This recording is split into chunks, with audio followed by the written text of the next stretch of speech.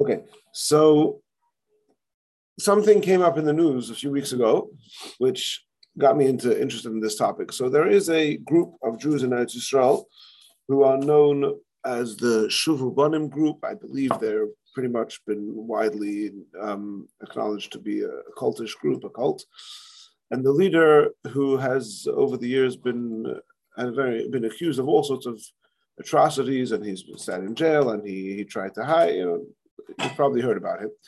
So recently, it came to the headlines again in the story of two unsolved homicides from 30 years ago in Israel. And some journalists, together with a relative of one of those victims, sort of started digging into it again, and they uncovered some information. And as a result of that, there's been I'm not following the story closely. I don't know where it's up to right now. But as a result of that, there were a few weeks ago some arrests made. Turns out that, and it seems like this Shuvu Banim, Rabbi Berland is the leader, it seems like they were involved. And basically, the gist of the story, I don't know the details, is that these two individuals, these two boys, one of them was a teenage boy and one of them was a married man, but both of them were engaging in activity which the Mishmeras Hatznius found to be inappropriate. Maybe it was actually inappropriate. I don't know the details. And they not just took matters into their own hands, but they actually, it seems like they were quote unquote from people who took the lives of these people in order to make sure no inappropriate activity is happening. And also it turns out that apparently some of the clues were staring at the detectives in the face, but they didn't even look at them because it didn't occur to them that a Frum Jew would do such a thing.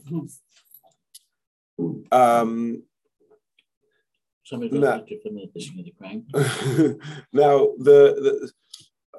and again, I'm not following the case closely and I don't know the details, but for sure, one of the people who was involved at the time has since left that cult and is living a very different life.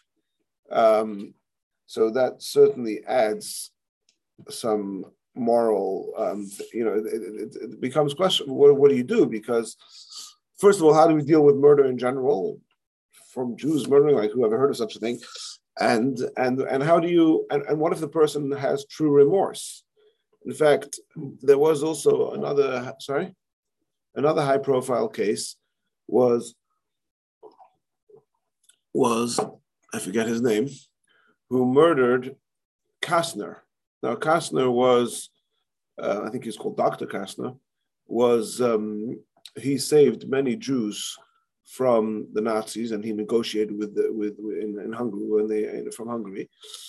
But there was certainly a strong, again, I'm not an expert in the case at all, but there certainly was, perhaps still is, a strong sentiment by many people that he was corroborating with the Nazis and that he could have saved more, whatever it was, or that it was feeding into the Zionist agenda. Again, I don't know the details. The fact is that he was assassinated in Israel, in Tel Aviv, I believe, by a teenager who at the time thought he was doing the biggest mitzvah. He wasn't a frum guy, but he was doing this in the name of his zealousness to Zionism or to Jew, whatever it was. And years later, there was a whole documentary made about him where they interviewed him, and he describes exactly what he did and how he did it and why he did it and how he's obviously his life has changed, and he obviously recognizes the terrible thing that he did. And at the end of the story, they actually get him to meet with the wife and daughters of the person he murdered, and he ends up having a whole conversation with them. So how do we react to these things where you have a murderer who years later, So I was at the Kinos HaShluchim. I was talking to my friend Shmuel Super, who's a very big Talmid Chacham and a knowledgeable guy. And he had worked on a course for JLI a few years ago, which touched upon this. And he sent me some sources of tshuvas throughout the ages, starting from the Rishonim all the way down to the most recent one I have is from Rabbi Yaakov Emden, who, exactly the years. Rabbi Yaakov Emden was born in 1697. So yeah, so basically, for the most part, he was an 18th century Pesach, dealing with murders, quote murders of Jews by Jews, yeah, and how different poskim dealt with it. So the Gemara says that there's a number of halachas that are relevant over here. Of course, we don't have a Sanhedrin that could, and of course, nothing that I'm saying has anything to do with what's actually going to happen or should happen in Israel today, which is being dealt with by the secular courts in Israel. And but it's just, it got me interested in the topic. So, of course, we no longer have a Sanhedrin that can carry out capital punishment. However, there are two other factors. One is din dalad mises lebatlu. Din dalad mises lebatlu usually means that even though the human court no longer has the authority, the capacity to put people to death, but Hashem will orchestrate it such that people get their whatever the punishment that they deserve based on what, so if he deserved to be stoned, so he'll fall off a high place, or things like if he deserved to be strangled, he'll choke to death, things like that. And then more relevant is what's called a tzorech hasha. The Rambam writes about this, brings this, it's Gemara, the Rambam brings it, that even though there are numerous requirements that have to be met in order for a Beis Din to execute a person, there has to have been kosher witnesses who warned him within a couple of seconds of him committing the crime, and many, many more. Nevertheless, and so as it turns out, actual cases where capital punishment will be executed would be, following those rules, would be few and far between. Nevertheless, if things come to a time where it's parrots, where and we'll see soon exactly the different opinions of what that means, but there are certain circumstances when it's a time of need that the Beis Din can do whatever punishment they deem fit, including capital punishment, without having met the usual criteria of witnesses, of warning, etc., etc. In fact, there's a very famous Gemara at the end of the first chapter of Makos, I believe it's Tav Zayin Amud Aleph, where it's Rabbi Akiva and Rabbi Tarfon who say that, I think it's them. Yeah, Rabbi Akiva and Rabbi Tarfon say that if they were in the Sanhedrin, they would never have killed anyone, because there are certain questions where it's impossible to know the answer to. For example, the halacha is that if somebody kills somebody and the victim was mortally ill, so then we cannot, even though of course that's murder and it's completely forbidden, but we cannot execute the murderer for having killed somebody who was in a mortally ill case. So the Akiva and Tarfon say, the witnesses will come and say, we witnessed Reuven killing Shimon. Well, did you do a full CAT scan on Shimon's body before to know that he didn't have some heart condition that he wasn't, right? So as far-fetched as it might be, there is always the slightest possibility that that were to be the case. And then the Gemara talks about other things also, and what would they do for adultery. But the point is, they say we would always find an excuse not to kill the person. So Rabbi Shimon Gamliel says to them, well, Afat Amar b'Metzchum Yisrael, you are perpetuating murderers, because people, if you were in the Sanhedrin and you would have this approach, then everybody would know that they could quite literally get away with murder. So the Gemara doesn't answer the question, but the Mefarshim suggest that what Rabbi Akiva and Tarfon would answer would be, yes, if it would come to a situation where people were getting away with murder, then we would murder them, we would put them to death, not using the regular mechanism of a Beis Din, because we're arguing that the regular mechanism of a Beis Din, you always have a way out, but using the mechanism of tzorech hasha, of what's needed right now. Now, another important historical thing to put things in perspective is that the way he writes it here was in medieval Spain in 13th and 14th century. But again, I'm not expert on the history, but it's very clear in some of these shuvas that the local authorities, the governmental local authorities, used to give the autonomy to the Jewish courts to carry out whatever punishment and to judge adjudicate any cases that they saw fit. And at least in certain cases, the Jewish local courts had the authority to put people to death, if it was to put a Jewish person to death, if they deemed fit. So now, because of that, this shaila became relevant in a number of cases where the rabbis being asked the question actually had the capacity to legally put the person to death. And the question was, okay, well, how do we deal with this al pi halacha? Now,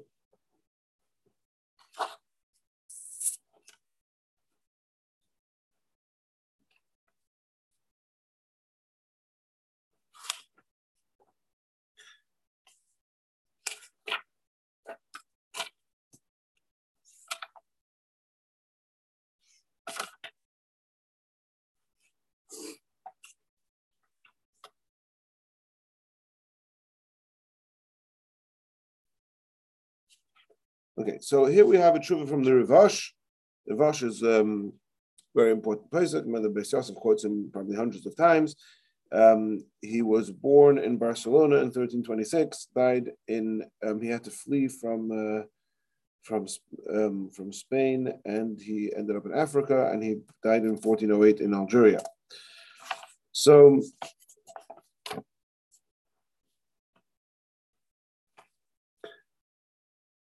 So here we don't know exactly what the question that was posed to him was, but he starts off saying that it's clearly that he's addressing some case of a murder. And so he starts off by quoting the Gemara that there were times that the sages would kill people even for doing something. See, here we've been talking about a murder, which is something which at least theoretically is a capital offense by Torah law. In the Gemara, we find that they killed people for things which didn't deserve capital punishment. In one case, they killed somebody for riding on a horse on Shabbos, which is not even awesome with the rice. It's only awesome with the Rabbanan. It's a rabbinic gezerah not to ride a horse on Shabbos, because you might end up, who knows why you don't ride a horse on Shabbos? Breaking a twig. You might end up breaking a twig to tell the horse to hurry up. Yep. You know the story of the Rogatchover with the guy whipping the horse? There's the Rogatchover was the Rav in Dvinsk, which today is in Latvia. Then it was, I think, part of Belarus. Anyway, so one day, so there was a nudnik. Everyone has a nudnik in that community. There was a nudnik who used to ask the Rav it used to drive him crazy. So one day the Rogatchover said to him, "I want to ask you a shaila." He says, when the Balagoda schmeißt the fed, when he hits the horse to go faster, and the horse starts galloping fast. Why is the horse galloping fast? Is he galloping fast because he understands that the whip means go fast? Or is he running fast because he wants to escape from the whip? So he says to the Rogatchover, he says, how should I know? I'm not a Balagoda. So the Rogatchover said to him, I'm not asking you as a Balagoda, I'm asking you as a horse. All right, okay. So that's... my wife asked me if she should wear this dress or this dress. I say, am I the Balagoda or the horse? No, you don't. Okay. It's twice anyway. It's being recorded. Okay. All right. And then, so here's a very important thing, because in Torah prescribed law, there's only certain punishments. You have basically financial compensation, you have malchus, and you have putting to death. But we find that sort of in these extra legal circumstances, there were other things that the Amiroim did. So, for example, the Gemara brings a case where it says Reish Hey, which I assume is Rav Huna, I didn't look up the Gemara, where he cut off the hand. There was a person who he used to go around hitting people a lot. So Rav Huna amputated his hand, right? So, and again, this is going on this, it's all following this rule of Tzorech Hashah, that Tzorech Hashah allows us to quote unquote take the law into our own hands, in which case we're not bound by the system, so to speak, of din and nefashos. We could take other types of punishments into the cheshbon also. Now, so here he gets into this whole discussion if in the particular case that he's addressing, does this meet the criteria? Are the witnesses kosher? Now, in order for witnesses to be kosher, there's so many different things that have to be taken into account. Their religious standard, whether they're relatives, whether there's so many different things which could make a person not be a halachically kosher witness, even though we have no reason to doubt the truth of what they're saying. So if we're not dealing with quote unquote din nefashos, we're dealing with the tzorech hasha, this special allowance that if there's a need, the Beis Din can do things extra, beyond the legal system. So how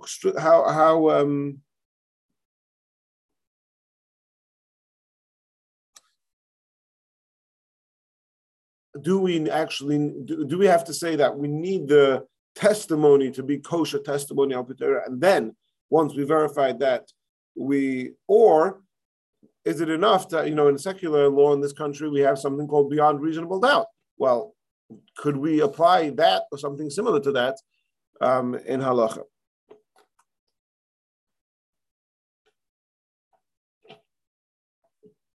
Anyway, then he concludes over here, he says, because it was one of the cases I saw, I don't remember if it was this one, where it was there were two people involved and it was unclear who did the final blow. So al pi din nefashos, they would both be patur because you can't prove that either one of them was the actual murderer. But in this case, he says, in this case, because at the end of the day, this person died because of the two of them, and it was done in public in front of so many people. So, if he's writing to whoever asked the question, if you want, according to this Rambam and the Gemara, he brings lots of proofs. You could do so. It sounds like he's even telling them that they could kill them. And if you want to, so here he adds an important point, which later poskim bring this up a lot. He says you have to remember that this is not about exacting punishments from him, because we don't have the authority to do that. The point over here is lemigdar milsa. We are going to not let this get out of control. We're going to show a very strong precedent that if you do such things, you're not going to get away with it. So the question is, well, what do you need to do to make that statement? Do you actually have to murder the guy? What if you amputate his hands? Right? Maybe that will be good enough. Now, later on, we'll see. There's one of the poskim who's saying, if I highlighted it, I'm going to find it quickly. If not, you'll have to wait till we find it. But one of the poskim say that on the one hand,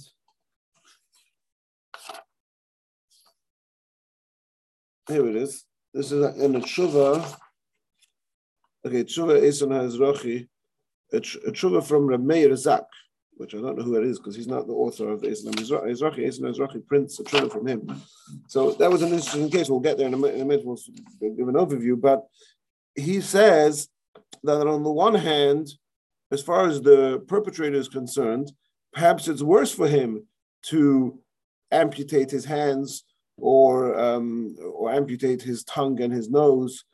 That could be much worse to have to live such a life than to have to be put to death. On the other hand, as far as we're concerned, it may be better. First of all, because doing that to a person is not as severe as murdering them. In other words, as killing them, and also in terms of the message that it sends, this guy's going to be living in town for the next 10 years, walking around like a cripple. Everybody will know, oh, I better not do that because that will do that to me too. So the Rivash, that's much later. The Ezrachi is much later than.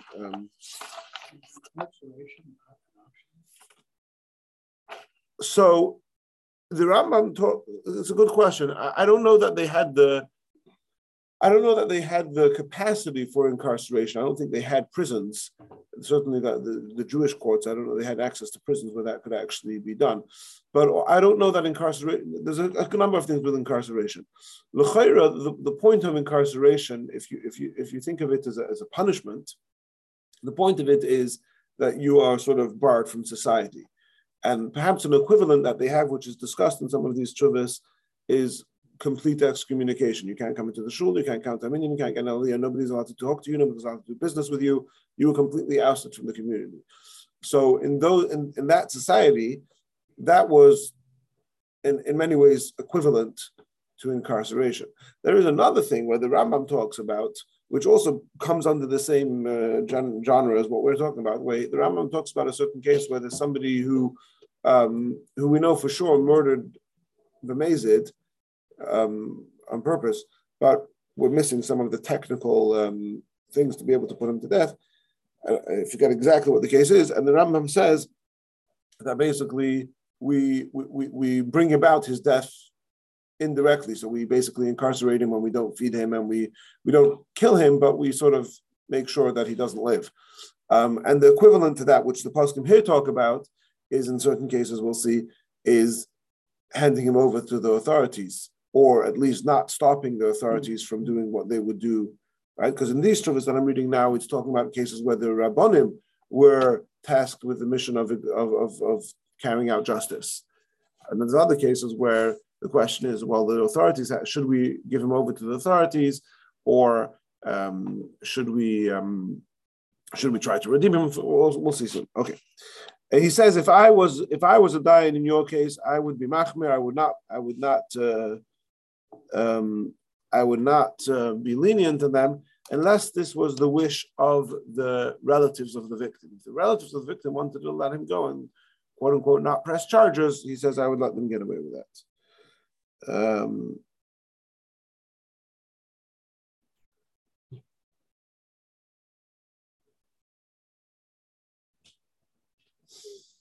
And he says that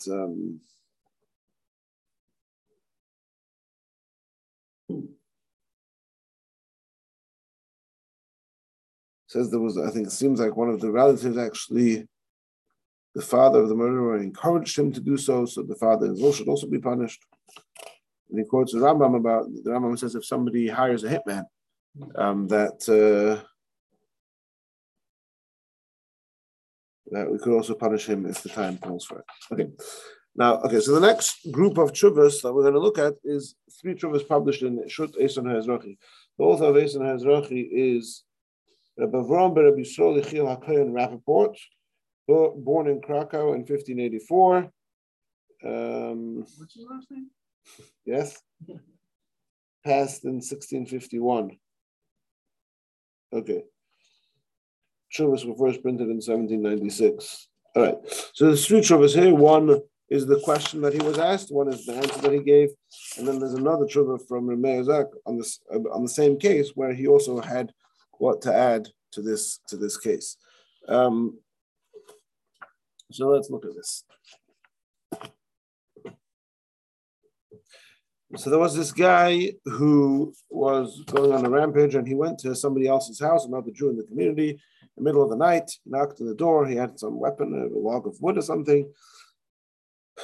The guy somehow opened the door for him, and he killed him. And the son and the daughter of the victim were there, and they were trying to save their father.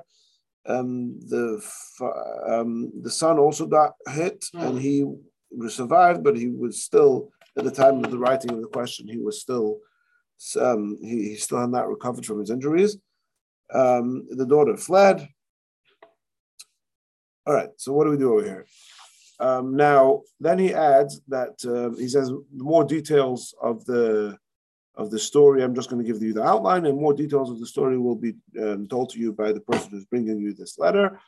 And he says the same guy, about a year ago, he beat his wife, and she was injured, very severely injured. She was Nafla Mishkov. She was in bed. I guess we would call it hospitalized for a very long time.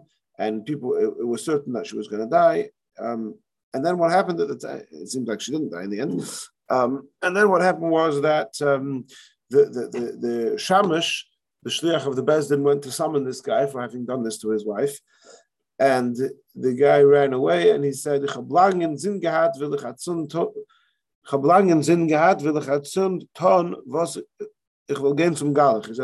I've had in mind to do this for a long time, and I'm going to do it now. I'm going to go to the Galach. And he started running to the church to convert to Christianity. And another thing was that the day after this whole story happened, he was heard saying, "Oh, what happened yesterday to so-and-so, that should really happen to the Shamash." So this was clearly a guy with a violent streak to him. A part of the tshuva that he deals with over here is that we don't have any kosher testimony. All we have, I mean, it's beyond reasonable doubt. There's much circumstantial evidence, but in terms of actual testimony, all we have is the son and the daughter of the victim, who, first of all, are not kosher witnesses because they're relatives to each other and to the victim. And if I recall correctly, the son didn't actually see the final blow. There's too many issues over here. And the father had a fatal disease. So the question is, anyway, he gets into this fascinating discussion over here, which is PC alert. This is not PC, trigger warning. He wants to know if the fact that he, because what we're trying to establish over here is a tzorech hashah, and he's understanding that tzorech hashah means that either this individual or society in general has become, this is becoming a problem. So if a person has a violent history, like this guy did, then there's more of a reason to actually kill him, capital punishment, versus if this was a freak incident, then perhaps not. So he gets into this whole discussion. Well, maybe the fact that he did this to his wife, even though of course it was terrible, but perhaps people don't, that's not so bad because people don't realize, that it's so bad to hit your wife. So anyway, then he says, I gave a trigger warning, yeah? Okay. Then he said, you can see this was a mentally disturbed. It's interesting because in all these shuvas, they don't have the way he's describing here, this guy's clearly mentally disturbed, although in the lexicon of those days, they didn't have those words.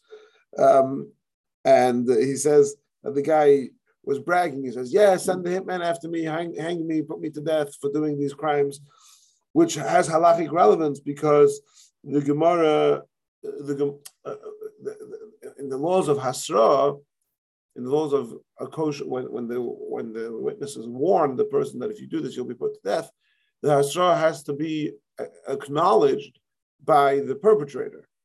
So here, there was no Hasra, but there was acknowledgement of his that he deserves.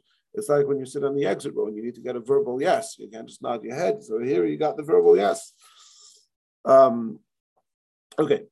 Then he brings... Okay, then he goes, he quotes the Ravash that we just learned, and he says again that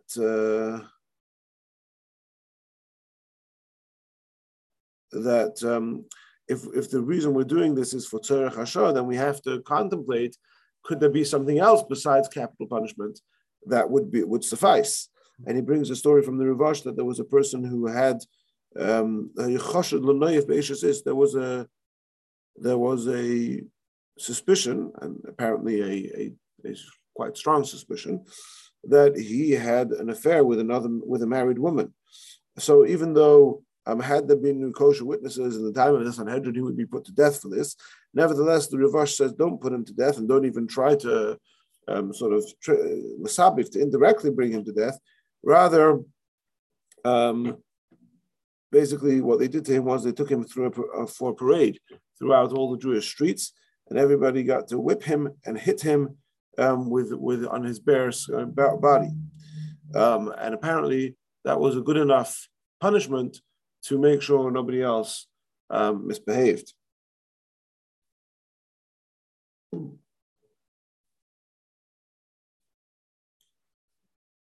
Anyway, then he says, well, in this case, if he's already in the non-Jewish courts, and the question is, do we try and take him out or just leave him there and sort of indirectly bring about his death, then that's what you should do.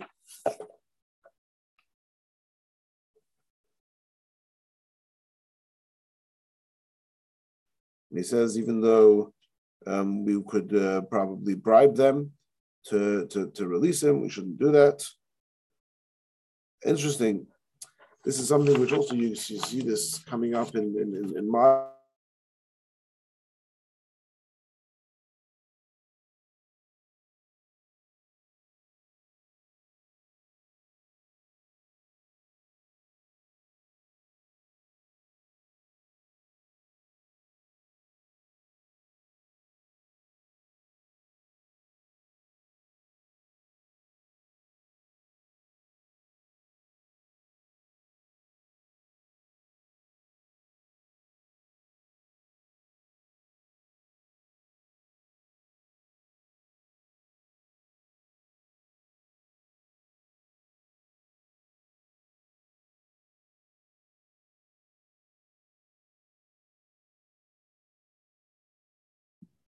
Okay. Something, right? So this is the question. This is still the tshuva of the letter of the questioner today. So didn't record it. They're asking him. No, they're asking him. They're asking him, taking everything into account. Should we also take into account the fact that he has these three children? Okay, so in his response, he says.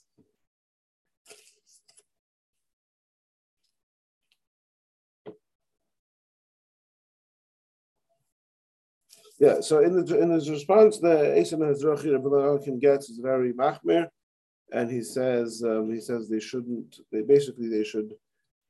kill him. They should let the goyim kill him. And he adds an interesting line, which again I think has modern relevance today, where you often have. Actually, I remember there was years ago.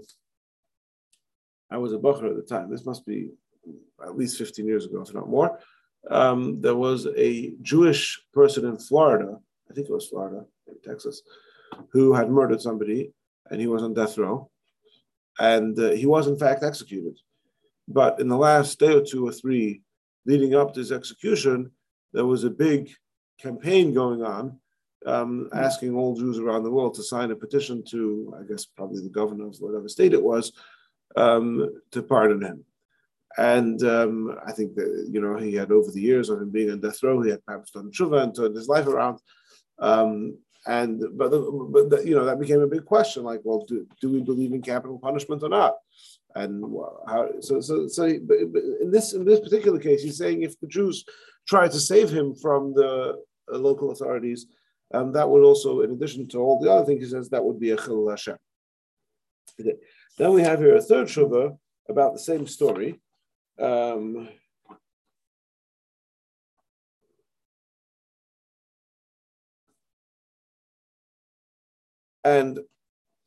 So he quotes. Here's a very, very, very important point to the whole discussion, because he quotes from an earlier tshuva.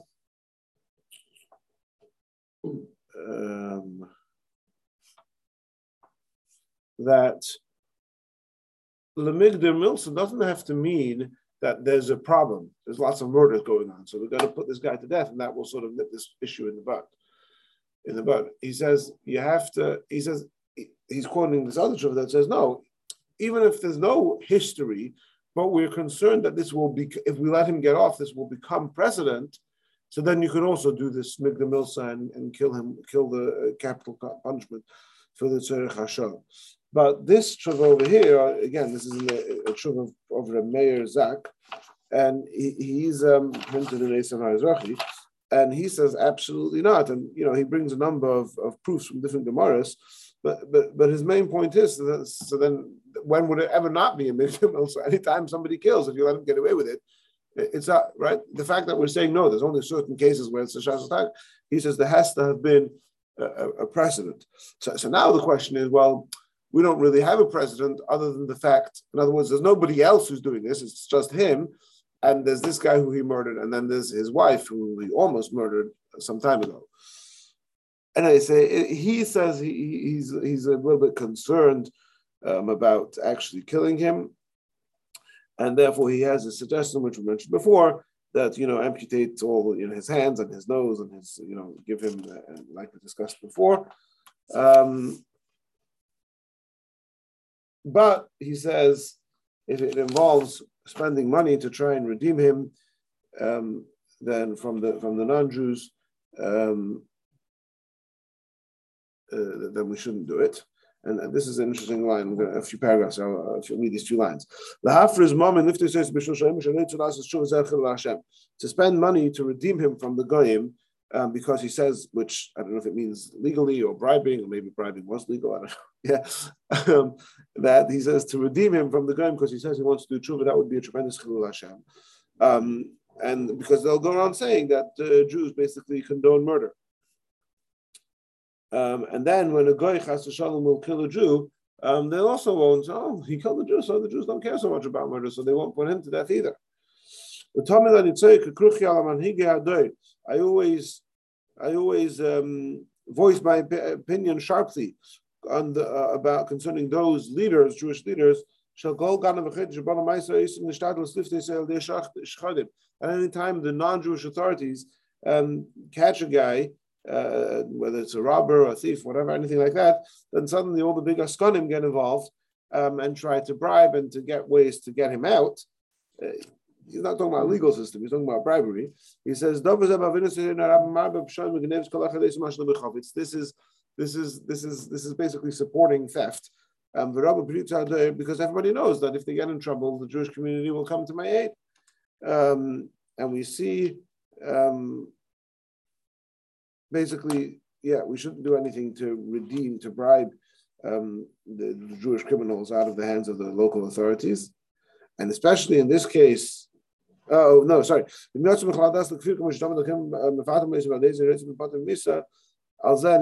says, I'm concerned that often you have the priests who tell him that if they convert to Christianity, then they'll be pardoned. He says here that we have to go the opposite. We have to give bribes to make sure that they don't do that, to make sure they don't give the person the opportunity to shmadzich, to convert to Christianity and be saved from punishment.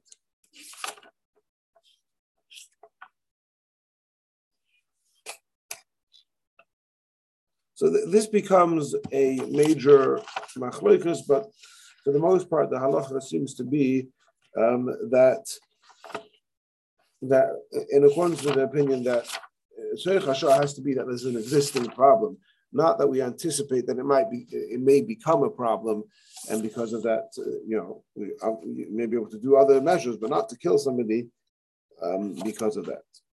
Okay, then we move on. We have here.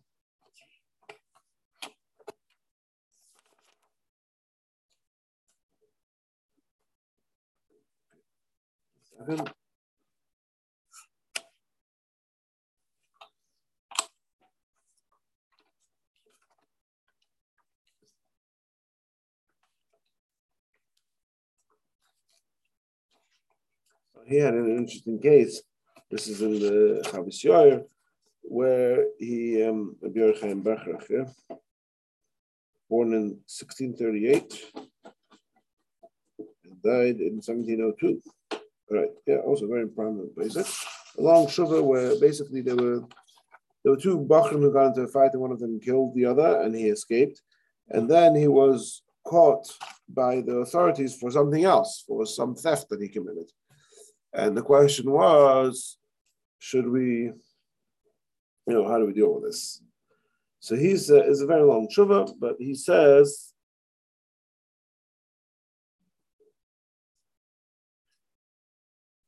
he's ambivalent, he's not sure what to do. And in other words, if he had just done this theft and they were going to kill him for it, then we would have to try and save him, because according to Torah law, even the theft is the theft is a bad thing, and we shouldn't allow the Kohen to kill him for it.